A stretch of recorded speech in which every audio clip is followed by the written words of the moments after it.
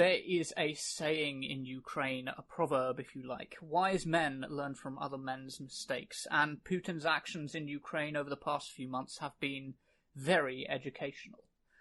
Here to talk to me about those actions, in particular the occupation and how it is going, and what the West's response should be.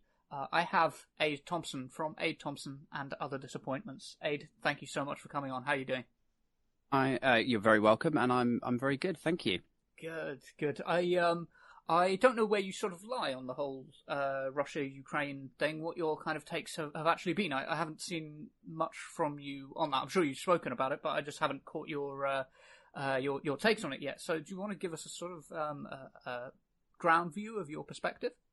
Yeah, I can do. I mean, I've not really spoken about it much militarily, I suppose, because a lot of the content that I put out is around, say, like the cost of living crisis, like domestic British political issues, ranting about the uselessness of parliamentarians. It's that sort of stuff.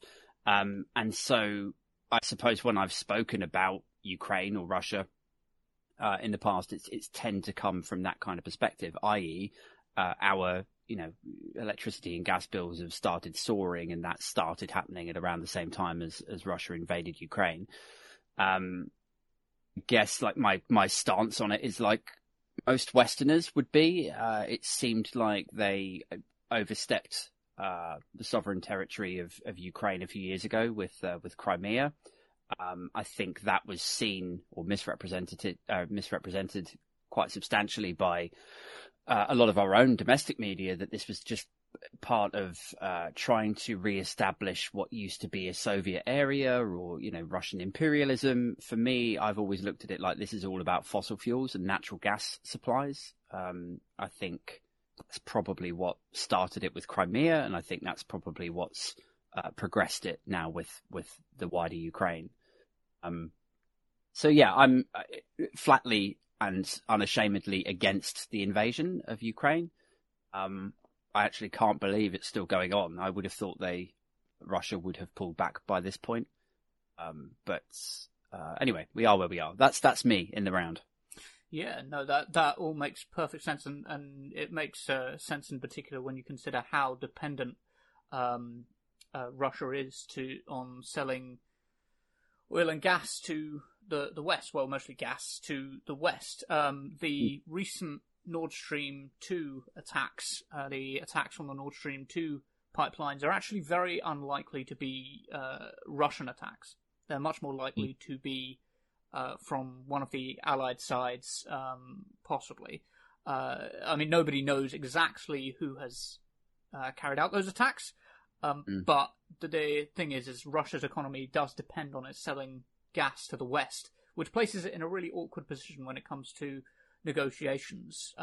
In the past week, Russia has annexed 4 more areas of Ukraine: Donetsk, Luhansk, Kherson, and Zaporizhia.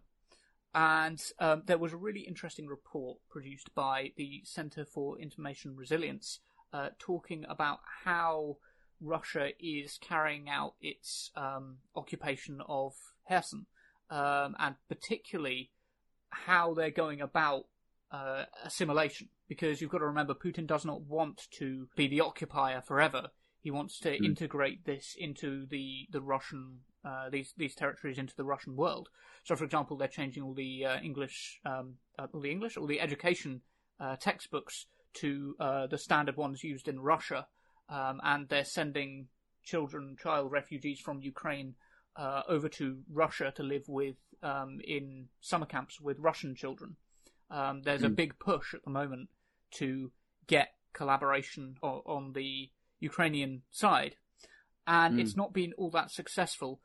And there's a lot of uncertainty even to the collaborators, with Russia claiming that it's supplying the electricity to Kherson, but it's actually unclear which side is supplying the electricity and who has the say in that particular in the areas of infrastructural management. Yeah, it's an interesting direction to take things in. With what they say they're doing, and denials of responsibility regarding Nord Stream, accusations of, I don't know, like other, like the most recent one, I think there was an attack on a big park where people just hang out, like civilians just go down there, you know, boyfriends and girlfriends go down there to hang out. And as far as I could understand on the podcast I was listening to yesterday, they said, you know, this is a completely civilian area, and these are Russian missiles that have hit this area, and they must know that it's a civilian area, like it's not a military target. Now, whether it's Russian denials that these things have happened, or whether it's Russia saying that, like, Ukraine are hiding weapons in that area, or if it's Russia saying we didn't do this to Nord Stream, or like, there's so much misinformation. When you deal in misinformation in the way that Russia traditionally have, both domestically and geopolitically, with things like the Brexit referendum and the Trump campaign, it's very, very difficult to take anything at face value when they then deny responsibility, or indeed then when they say it's us that's giving you the electricity. Like, it's the waters are so muddied. I don't know what to make of their sort of protestations in that respect, you know? Yeah, I mean, the citizens in the occupied areas, I think, are under the same impression, and it's just about making living normal life in these occupied areas as hard as possible, unless you accept the occupiers' the occupiers' ways of operating. For example, you have to pay for everything in rubles. You get easier access to education if you go and do your degree in Crimea. The Russian state pay for that, not because they're it's not some push to educate the people of Ukraine out of a goodwill. It's genuinely because they want to assimilate as fast as possible. You can't travel without a Russian passport or Russian license plate number, and the infrastructural information which is out there, and the most reliable source at the moment is Telegram, is so infused with Russian propaganda, which is a classic way for authoritarian regimes to do propaganda, is to integrate it into the infrastructural network, that it must be really difficult for Ukrainians to maintain that sort of separation of information, going, okay, we know these people are occupying us, so I have to take everything that they say with a grain of salt. Even for them, it must be, like you say, extremely confusing.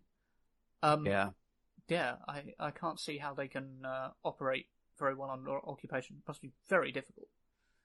It's an interesting thing to tap into, isn't it? Because on the one hand, you've got the sort of military oppression from Russia, where it's like, right, we're going to dismantle this part, we're going to take over this facility, we want to control Ukraine.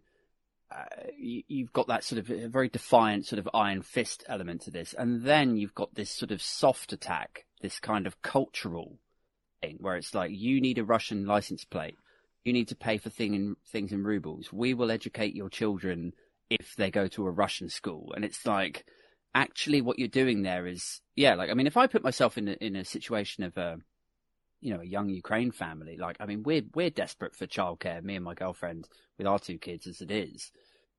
If it was a similar situation here, and like an invading force said, send your kids to this place round the corner, it's safe, that they will learn Chinese, or, I don't know what choice we would have in that situation. We would just have to kind of roll with it. Like, do we say no and then lose our jobs because we can't work, or do we say yes and begrudgingly, play our part in the assimilation? Yeah, it's a really and what counts as collaboration? What counts as resistance?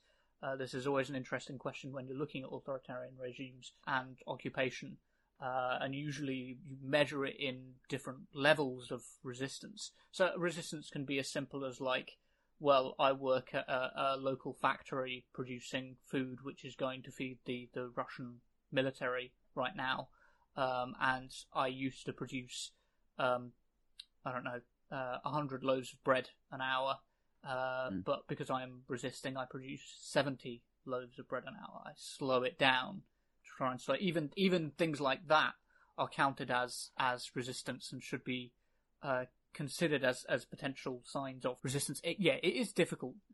It's even more difficult, of course, to work out what the Russian citizens think, because, of course, they live almost permanently under the occupation of the Putin regime.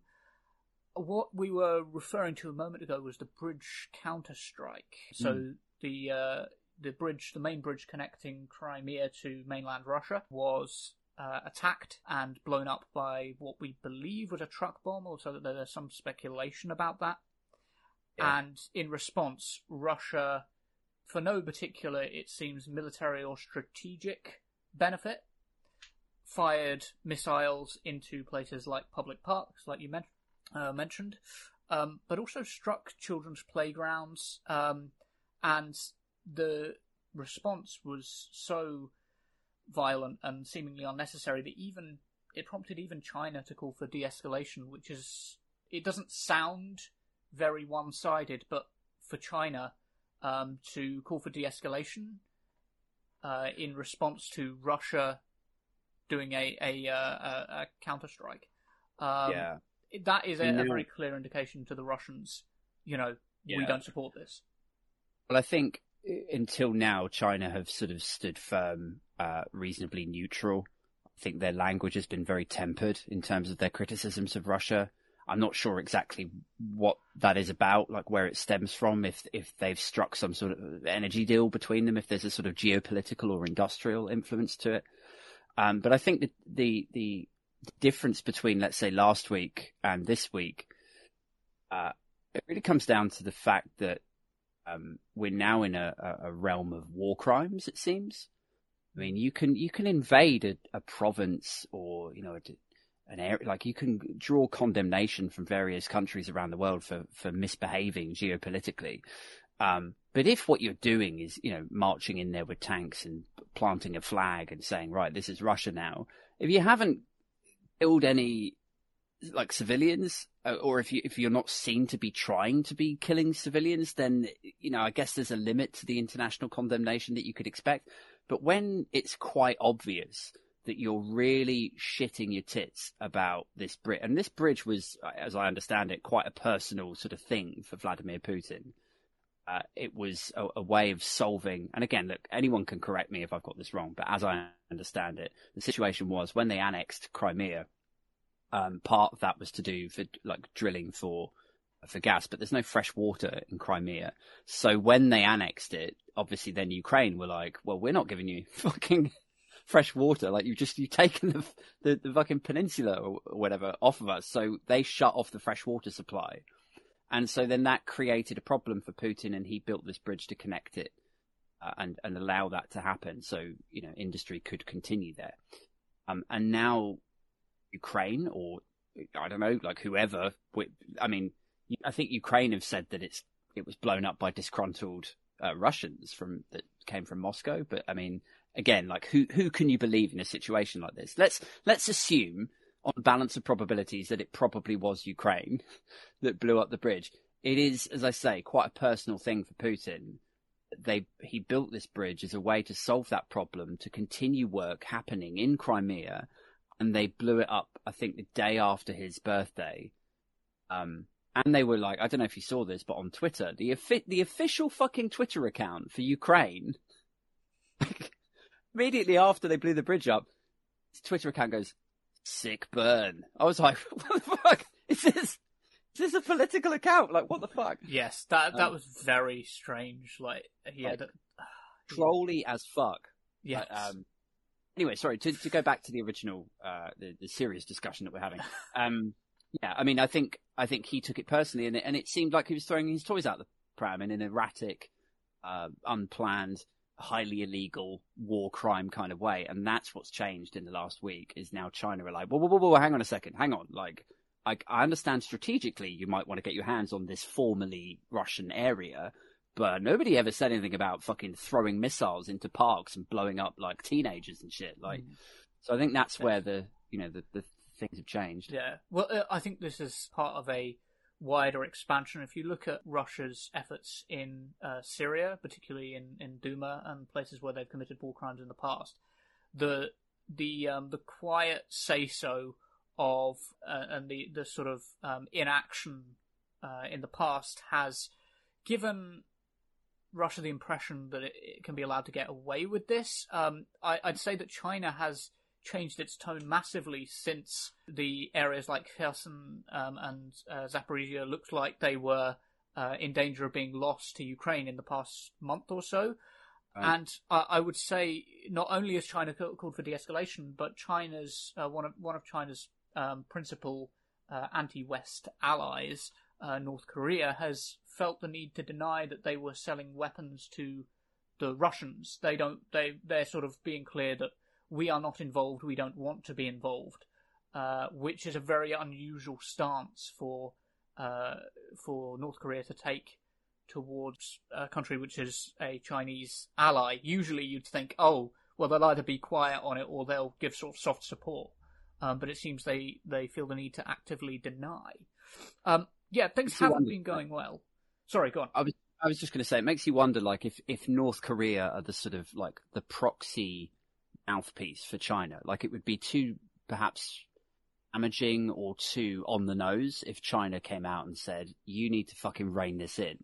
But having somebody who is, as you say, sort of aligned broadly with China, they, like, North Korea have license, if you like, to step outside and go, we're not involved, we don't want to be involved, and then that gives you kind of an inkling as to what China actually are thinking, you know?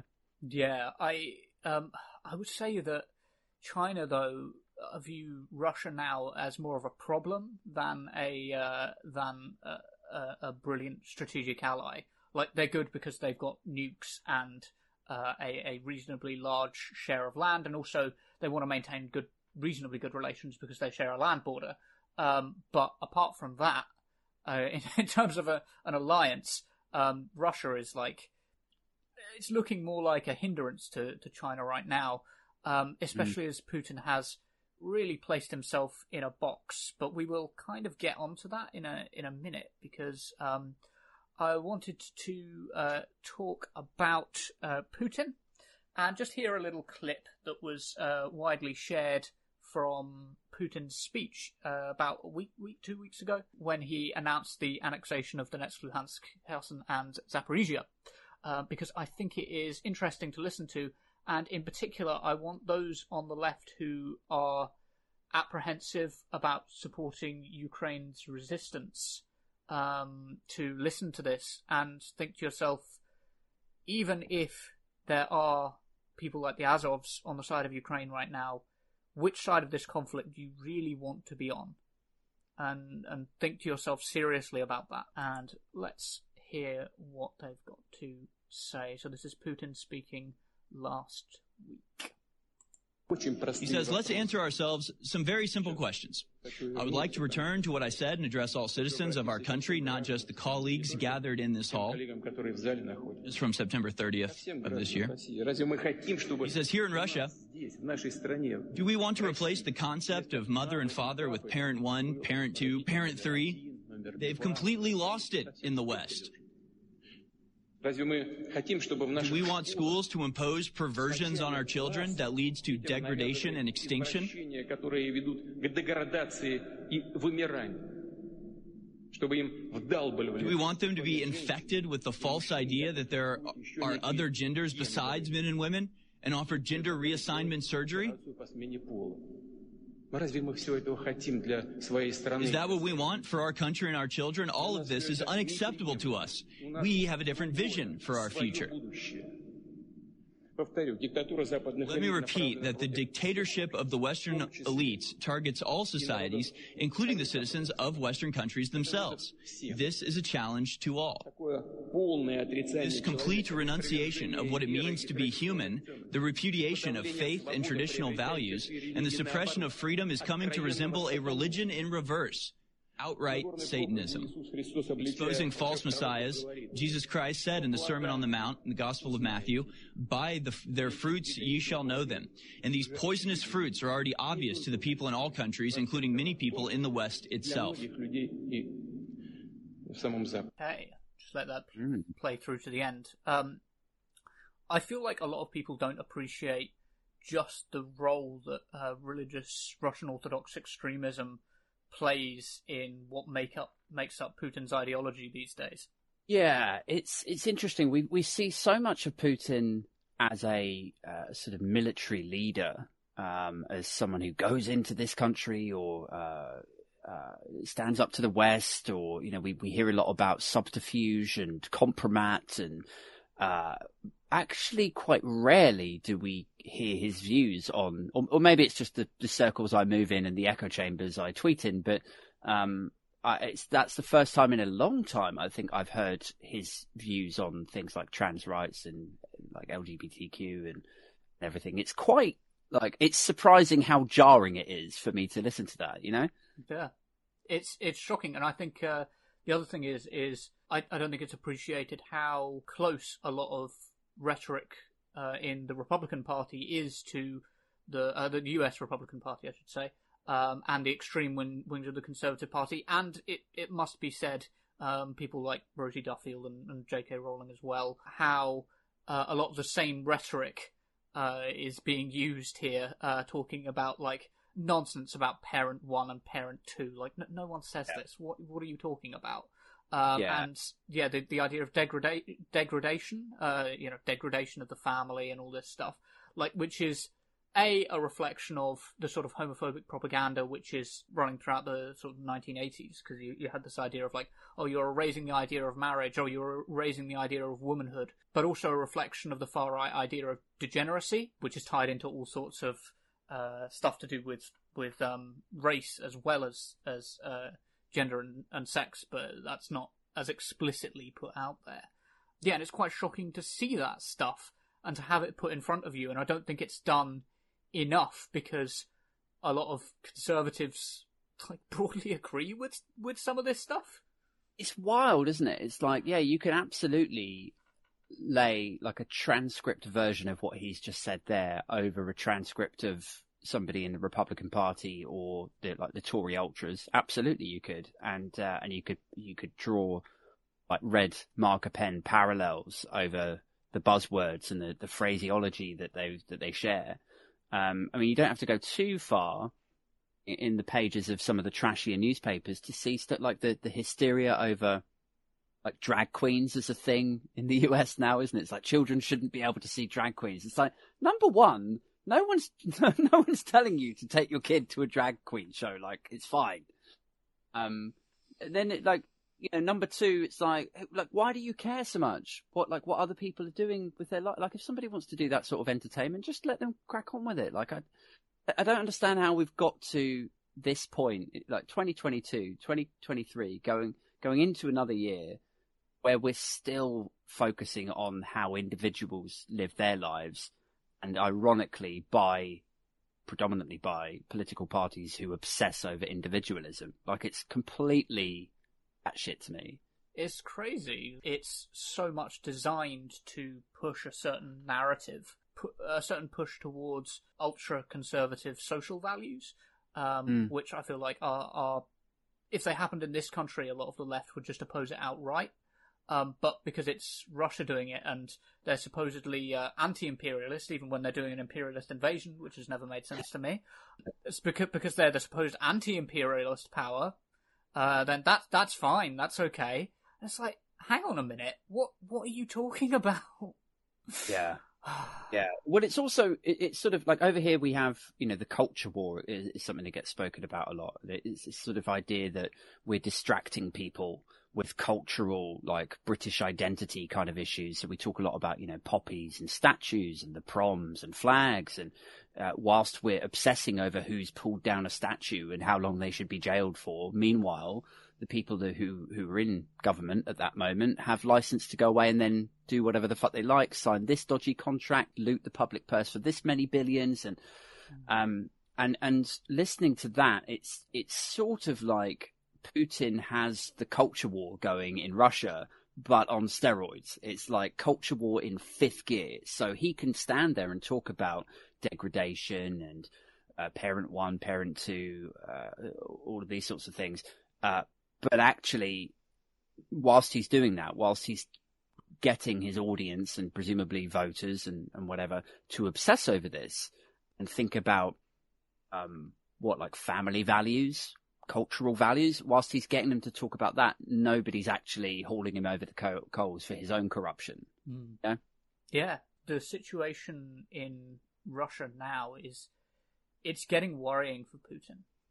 And things are starting to turn. Like you're absolutely right. It's distraction techniques, but that's because things are getting worse. Now, with this latest push for mobilization, more and more people from central Russian cities are being mobilized. Like previously, it was mostly rural areas where the troops were coming from. So the body bags went back to rural areas. Now, the body bags are going to start coming back to Moscow and St. Petersburg.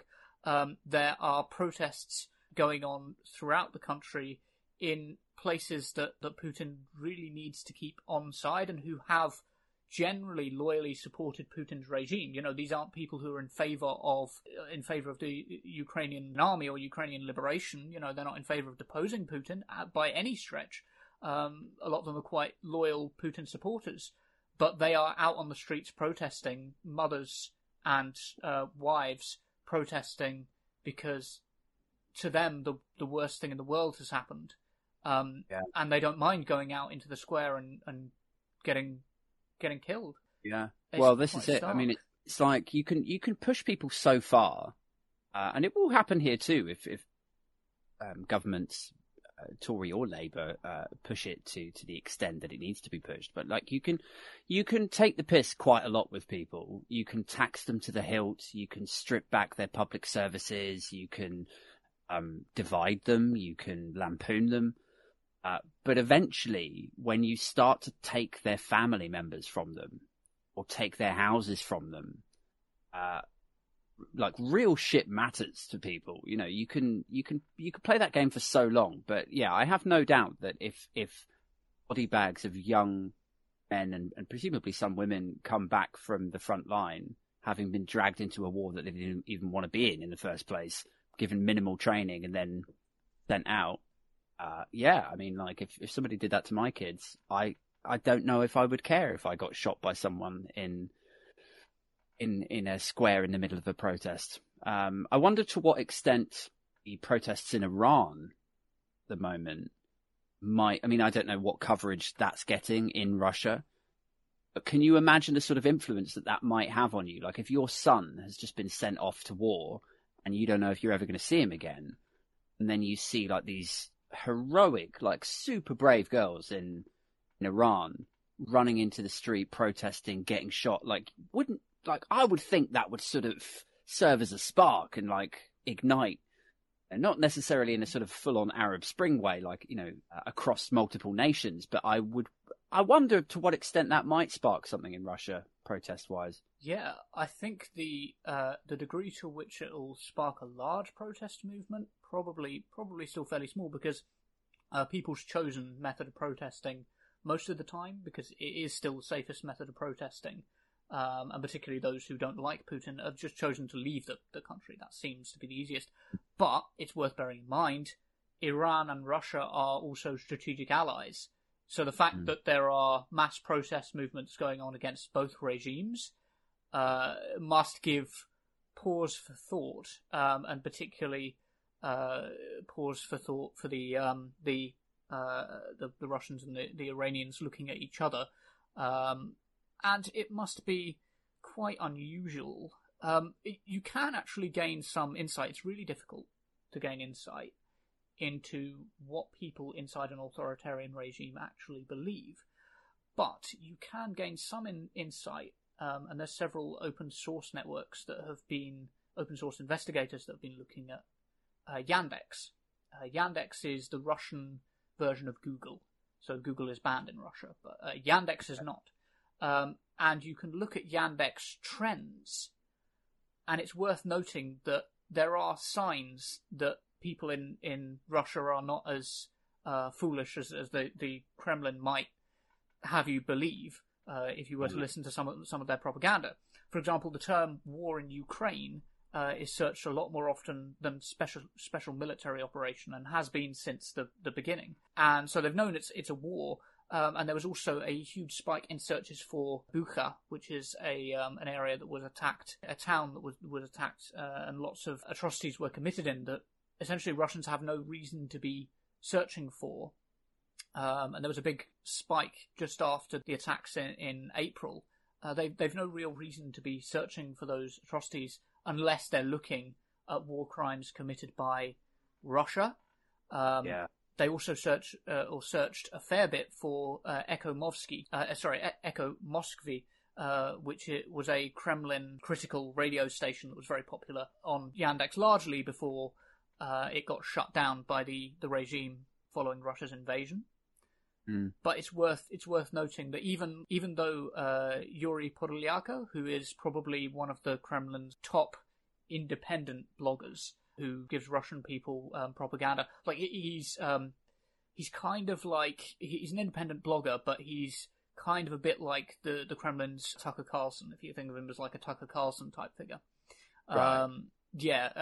And he searched for a lot. But even the fact that even though he is sort of prominent in Russian thought and media, the fact that a lot of networks that have been shut down are still getting searches on Yandex indicates that there are people inside of Russia who are skeptical.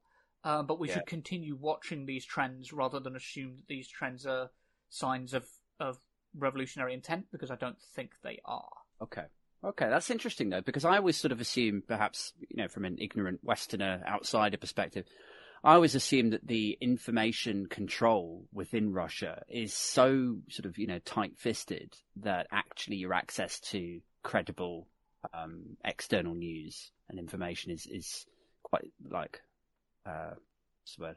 I don't know, quite slim chances that you're going to get access to critically, anything that's fueled by critical thought is always going to be sort of Kremlin stamped approved. Perhaps that's unfair. No, well, slightly. Yandex is massively censored. Do not get me wrong, but the Russians still have access to YouTube, which a lot of people are always surprised to learn. But of course, the primary language is not English, and a lot of what comes up on their suggested page is people like Yuri Podolyaka, like people who will tell them exactly what the Kremlin wants to hear. They'll listen to Russia Today clips and things like that, or they would have done before Russia Today was. I believe they've been banned from YouTube now. But yes, I would say that things are getting worse for Putin, and particularly in this context, it's worth mentioning that the West doesn't really have a way out either, and Putin in particular has locked himself into this corner, because he's annexed four Ukrainian territories now, 5 if you count Crimea. And then he said, and by the way, he doesn't control a lot of those territories either. There's conflict going on within those territories. And then he said, any attack on Russian soil will be considered, a red line. That's something that I will strike back, even if I have to use nuclear weapons. I'm not taking that off the table. And this is absolutely extraordinary, because he's locked himself into a box. He can't negotiate now with the Ukrainians unless he wants to give away what are now considered parts of Russia by his regime. He's completely locked himself into a box. It's really difficult to sort of overemphasize how badly that's fucked things up for him. No, yeah. And it seems like, I talk a lot in podcasts and blogs about short-termism versus long-term mentality. And I think we always sort of credit Putin with having a really strategic mindset. Like, he's a smart guy. I remember when Trump got the presidency, everyone was like, Putin will just run circles around him. We look at him as this sort of criminal Bond-like villain mastermind type chap. It doesn't seem to me like that's evident in his recent decision making. There was a lot of stuff coming out at the beginning of the invasion where they were saying, is he very ill? Has he gone mad? And at the time I was like, I don't think so. Like, I think he's getting on a bit, but he didn't look like he was on death's door to me. And I didn't think he'd gone mad. As I said at the beginning of this episode, to me, it was always about natural gas. Ukraine has a shit ton of natural gas, and Russia likes to produce natural gas from its own, homeland, wider Russia. And so having Ukraine rise up as this sort of independent nation in a position, arguably, to sell to the EU, where Russia makes most of its fucking money from selling gas to Germany, was completely unacceptable to Putin. And so he was sort of, to some extent backed into a corner then. Like, should I invade Ukraine? Well, I guess, if I want to secure Russia for the next 10, 20, 30 years, I'm probably going to have to do something. So in he went and expanded on that original push into Crimea. Now the short-termism stuff sort of comes in when you start thinking about situations like you've just touched on there, and talking about nukes and fucking throwing his toys out the pram and firing these missiles into this park. It's like by firing missiles into a park, you're responding to the bridge. If you hadn't responded to the bridge, people in Moscow presumably would have gone he's lost it, he's soft, so he's fired back, he's answered back to that. You might regain control for a week, but that's the short-term thing. Long term, what you've done is complete. You've introduced China. They're now talking about, de-escalation. You've made yourself look unstable. It's surprising to see him react in this way, and it's actually quite worrying, because I suppose, like a lot of people, I have looked at him like this sort of evil genius, and now he looks a bit more unstable, and he's talking about nuclears, and I'm just like, where does this go?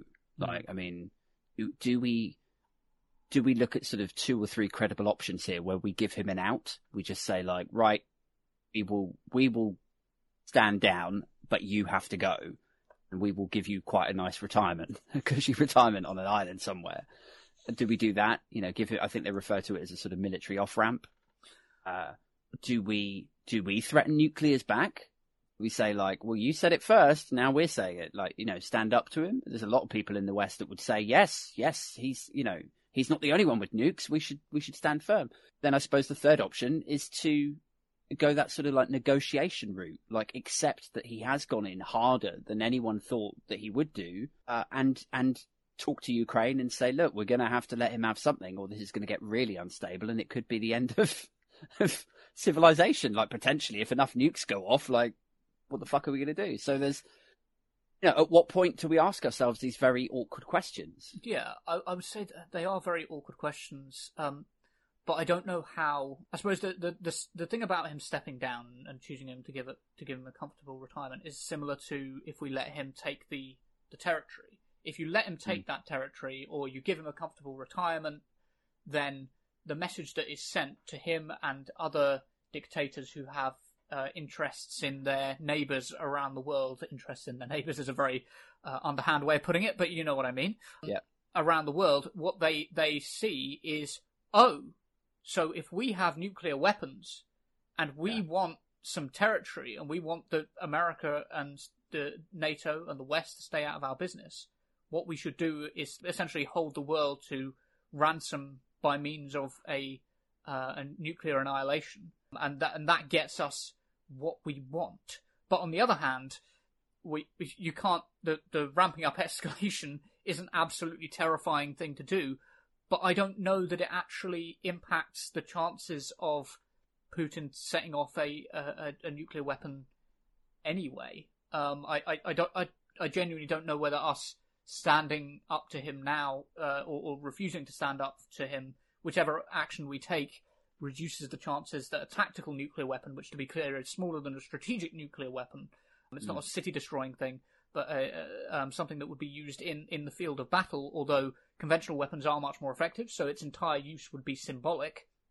The idea that would be less likely because we choose to capitulate to some of his aims, or choose to ramp up escalation and say, if you do that, we'll do this. I don't know that I buy the idea. There was a piece in the Moscow Times that was titled, from some people who have contacts with Kremlin insiders. It was titled, "Putin always chooses escalation," and it's really difficult, because how do you negotiate with somebody like that? Yeah, I mean, I suppose the fourth option I didn't quite get to there is, do we just continue to funnel money and resources to Ukraine and just cross our fingers and hope that actually, where Putin backs himself into a corner, there is some sort of inner circle discussion in Moscow where they all encircle him and tell him, right, time to step down, you're done, and, form a proper coup over there. But you know what? I've been Googling, like, Putin coup every couple of days for the last 6 months, thinking, well, it's got to happen soon. They must understand in Moscow, like, how unstable this is all getting and how bad it is for Russia. Like, the whole idea of invading Ukraine, to my mind, was to, as I say, secure Russia and gas sales for the next, like, 10, 20, 30 years. They must understand that by going into this war, they have hugely damaged Russia's international reputation. Nobody will forget this. Even if it was resolved tomorrow, nobody will forget this for the next, like, generation or two. So the damage that has been done by this can only begin to be repaired, their beloved country, when they remove him from power. So I would hope that there would be at least a few of them there who would be like, this is getting out of hand. Now he's talking about nukes. What the fuck is he doing? Like, standing up there talking about parent 1, parent 2, parent 3. Like, the country's fucking collapsing. We need to do something. But yes, as I say, Googling for 6 months, like, sometimes there's articles saying, his insiders are very unhappy with him, but it never seems to amount to anything. Have you seen the film Valkyrie? It's no. It's about the July plotters who tried to assassinate Adolf Hitler in the later period of World War II, and among them a very prominent name, Colonel Stauffenberg. They always centre on Colonel Stauffenberg and people like him with relatively clean reputations, because it's barely ever pointed out that a lot of these people just wanted the atrocities and the war against Russia to continue, and wanted a peace with the West and Hitler's regime to be brought down. It's worth bearing in mind, my point being, it's worth bearing in mind, a lot of the people who would try attempt a coup in Russia don't actually mind invading other countries. They don't mind threatening the rest of the world with nuclear weapons. And it's worth bearing in mind as well that a lot of foreign policy analysts are speculating that the Wagner Group are being sent to fight in Donetsk and Luhansk at the moment, deliberately to keep them away from Moscow, so that their forces are kept well away from the Kremlin. Make of that what you will. But interesting, I think, though, isn't it? Yeah.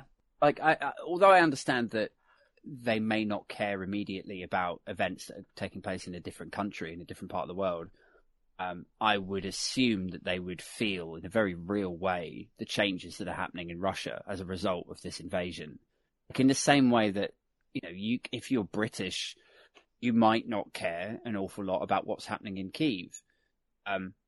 But you will know like the changes in our society over the last year, with gas prices going up, electric prices going up, the instability. I mean, you could actually track the mortgage interest rates, the impact of the Ukraine situation on mortgage interest rates, because when the wholesale gas price increased, when that crunch point began, that was the beginning of the cost of living crisis, which then spawned this idea from Kwarteng and Trust to start dishing out money. We'll give everyone a tax cut and that will help with the cost of living crisis. Well, great, but it wasn't costed. That spooked the markets. That meant interest rates rose up. So now we all have double mortgage repayments and, potentially in February, like £400, £500 heating bills.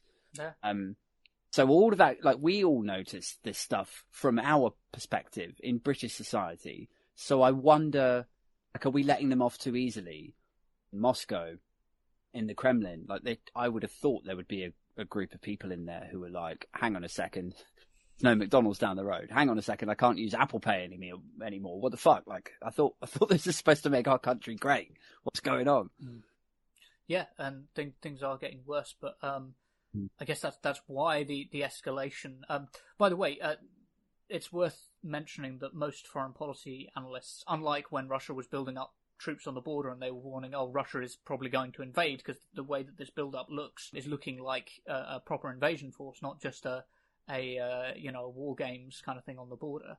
Unlike that situation, it seems to be that this is largely just posturing, and it's about psychological warfare against the West. It's about making people in the West go, oh, it's because if they were actually considering using nuclear weapons, they would be doing bunker drills, they would be digging bunkers and trying to, secure the situation for Russian citizens in the event of retaliation. The odds that they will just use a nuclear weapon, even a tactical nuclear weapon, are very slim, because you expect to see a build-up of like chemical weapons or biological weapons first, and then nuclear weapons. And as I said, they don't have much use in the field, because Ukrainian NATO vehicles can protect you unless you're in like the immediate blast radius of like 500 meters against a small nuclear weapon. The equipment that the Ukrainian army is using largely keeps them protected. Long-term radiation poisoning, of course, is a slightly different matter, but even then, they're in a pretty good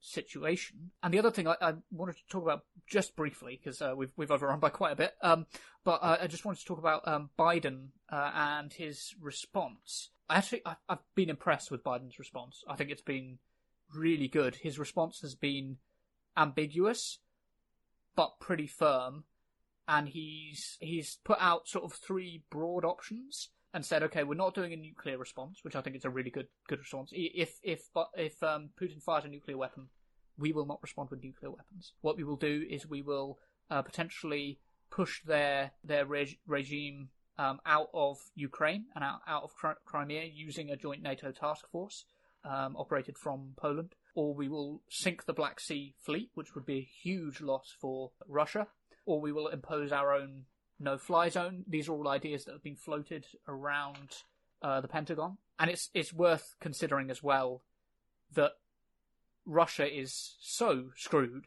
when it comes to facing down the American military. If it can't handle Ukraine's military in Ukraine, it can't handle... I mean, America spends more on its military than the next 7 countries combined. The ridiculous power of the American military, even just the conventional forces, is not one you want to bring to bear on your fleet.